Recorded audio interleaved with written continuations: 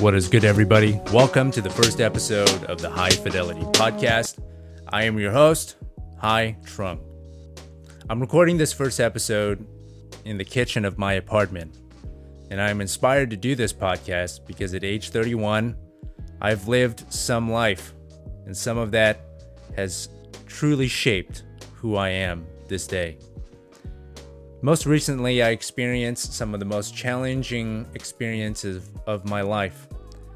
I battled with anxiety, with depression, of feeling like an imposter, and feeling like a failure, all at the same time. It was because I thought I had to be more than what I already was, and that I had to stay within the lines, not stand out, not express myself, and not to be who I really was. A lot of this has been self-imposed after years of being bullied and abused by women and men alike, both at an early age and even my adult life. I didn't want to admit that I let myself go through these things, that I allowed myself to be treated this way. I felt a lot of shame. But along the way, I got out of this eventually because I finally embraced that it was okay to just be the emotionally vulnerable yet communicative and pensive man that I am, rather than whatever idealized notion of a man I thought I had to be and constantly fought against and struggled with. I found community with other women and other men alike that I could actually connect with because I stopped trying to be something else and just allowed the experiences that I had been through to speak for themselves.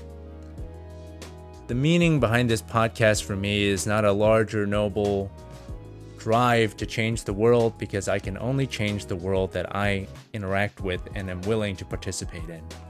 So High Fidelity stands not only just for my name, but the pursuit of authenticity and truth. Every single track jacket that I bought and sold off of eBay, every piece of Rocawear and Fubu and Shanjan, and then eventually thrift store purchases and knit caps and exclusive sneakers have all been a desire just to express myself and show the world who I really am, making small steps along the way. I tried to laugh, I tried to sing, I tried to dance, I tried to conform myself into a million different versions of what I thought the world wanted and needed me to be.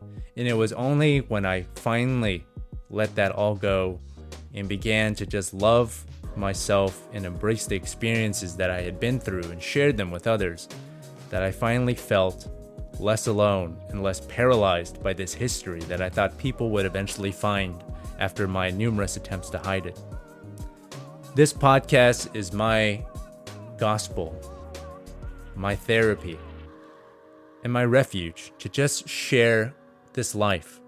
And hopefully, in some way, you will find places to laugh, possibly to cry, and hopefully some ways to relate to not just my experiences, but those of others that I will bring along for the ride. Each and every episode is steeped in the experiences that I have lived through.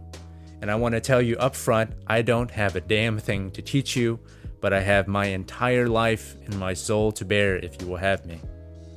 Thanks for tuning in to the first episode of the High Fidelity Podcast, and I'll talk to you next time.